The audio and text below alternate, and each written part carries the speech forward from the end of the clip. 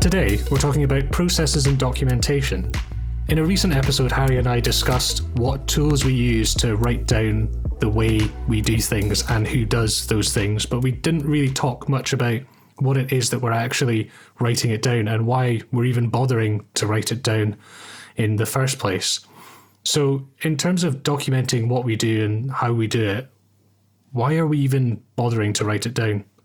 Yeah, I think the main reason for me as a business owner is to make sure that there's sort of an operating system for the team, right? So it's something that I can scale as the team continues to grow, and we have a resource where new employees and people that are new to the process can kind of pick up and understand how we operate as a business, how things are done. And as a reference point to people that are already working in the team, but might need to sort of remember a specific step or process or how to get something done without having to, we want to collaborate all the time and we want to be, communicative and talking to each other, but we also want people to be able to independently do their job without kind of having to be getting help all the time. And so it's really important for us to have that kind of central hub, I suppose, where all of our processes and kind of, how we do our work is documented. That was the sort of reason that we wanted to set it up in the first place. Ultimately, this business was started from just me doing everything. And I've kind of slowly kind of grown a team of far more capable people than I am around me. And sort of in order to kind of get all of that information out of my head so that I didn't have to describe it every single time the process needed to be kind of introduced to someone new, it was really important to kind of have that really properly documented. So, and by documentation, what do we mean? Yeah, so in our case, and I'd be interested to know how this works in other organizations. Again, we're a really small team, and so and we're a client services team. So a lot of documentation is around not only how we're doing the work, but how we're delivering that to clients and what that whole process looks like, who's responsible for what and all that kind of stuff. In a larger team, I'd be really interested to know kind of what the equivalent is and what that looks like.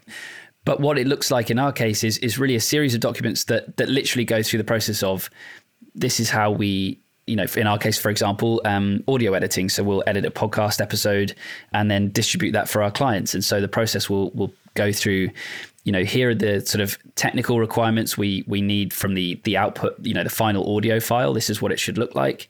This is where we store all the audio so that we can make sure that we can reference it in the future and find it or make amendments. This is where we store all the sort of source recordings. This is the naming structure for all our audio files so that everything is really kind of clearly indexed and we can find it in the future. Once the audio edited, this is who you need to interact with to make sure this is delivered to the client. All these kinds of steps in a really kind of granular and step-by-step way. And I think that makes sense in our case because, again, it's a small team. The work we do is super specific and hyper kind of niche, I suppose, in the fact that we only work on podcasts. In larger organizations, I guess it wouldn't make much sense to have every single item that you do documented in such precise detail because you would be talking, Bibles and Bibles worth of information. So I guess it kind of has to adapt to the specific needs of the team. But I wonder from your perspective, how does that process documentation look? Like, is it useful? Do you reference it ever? I guess not anymore because you've been working with us for so long, but I just wonder what you kind of feel about it from the standpoint of someone that has to kind of digest this information and use it. Absolutely. I mean, it's really interesting because it's all of these processes and the way in which they're written down, they've sort of come about organically as far as I can tell, insofar as when I began working here, it was a case of we just talked about what it was right that I would do and how I would do it. And then as we worked on more shows and different kinds of shows, the process kind of crystallized. Yep. But even then it was ad hoc and actually almost separate to the value of having the process there written down. The process of writing it down was quite valuable because it gives you, it makes you reflect on what you're doing and why you're doing it and how you do certain things. Absolutely. And kind of spotting those opportunities to make things more efficient. I think a lot of the time we kind of get used to doing things a certain way without kind of questioning it or writing it down or telling other people what we're doing. And then once you have that opportunity to do that, you can go, actually, I'm wasting a ton of time doing this thing that I don't need to do, or there's someone else on the team that's in a better position to manage that for me and can do it more efficiently. I'm glad you mentioned the kind of collaborative thing of it, because I definitely have, at the beginning, it was just me writing all of this stuff and kind of dictating the process.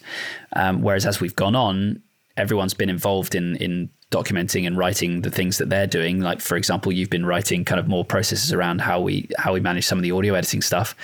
And I think that that's really important, because not only are you the person that's doing that work, so you understand that process the best, but it also gives me the opportunity to look at how you're doing these things and spot opportunities to make things improve, or how I can help to make things better.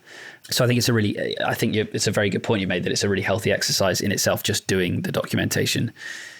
And it made me feel as though I had a bit more ownership over the process, which I did anyway, but until you sit down and document it and realize that actually between the audio being handed over to me and it being handed back to the client or to someone else in the team, I actually have a huge amount of independence in terms of how I do things.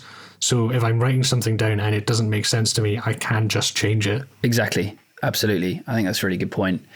And I think it's really important that these things are living documents as well. I think it's really easy to sort of write the process and then put it in a silo, and then it stays there and no one ever looks at it and it gathers dust, virtual dust. What's the equivalent of virtual dust? So, and then it might get left there for like a year until another employee is added to the team, and then they look through this process and it's actually massively out of date. So I think it's really important. Something that we haven't done a lot of, and something I think we should be doing, is kind of constantly revisiting those processes and saying, is this what we're still doing? Is there anything about this that needs to change?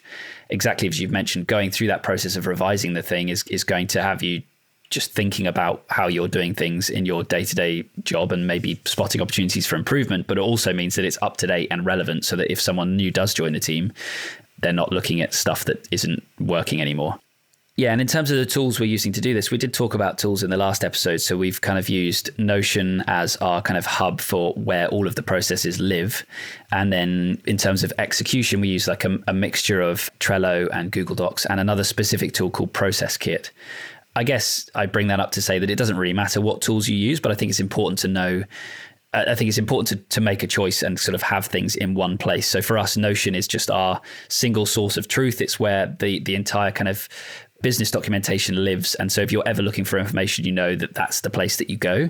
And then when it comes to sort of actually doing the work, then you're either in Trello or you're in Process Kit. And the reason we're using both is because we're in the process of switching from Trello to Process Kit. So we're kind of in a bit of limbo at the moment, but it will be very clear cut. It'll sort of, if you need to know how to do something, then you reference things in Notion. And if you're actually doing the physical work and you need to kind of tick off your to-do list, then you're kind of doing that inside of Process Kit. So I guess that's just the final point to mention in terms of how this kind of all comes together and is used in a practical way. So yeah, as I've mentioned at the beginning of this, what would really interest me is to understand what process and documentation looks like in other businesses. Operations is something that companies of all sizes have to manage in order to stay efficient and scalable and manage new team members. And so even for a company as tiny as us, it's really, really important. But when we're talking about companies of hundreds or thousands of people, and that's, a whole new challenge. So we'd love to hear kind of how you're managing your processes within your team or within the whole company. Send us an email, wfh@lowerstreet.co. And be sure to subscribe. And also, we'd really appreciate if you could share this episode with at least one person that you think would also get value from it. It's a great way for us to reach more people working from home at the moment. So we'd really appreciate that. Be sure to subscribe for new episodes every weekday.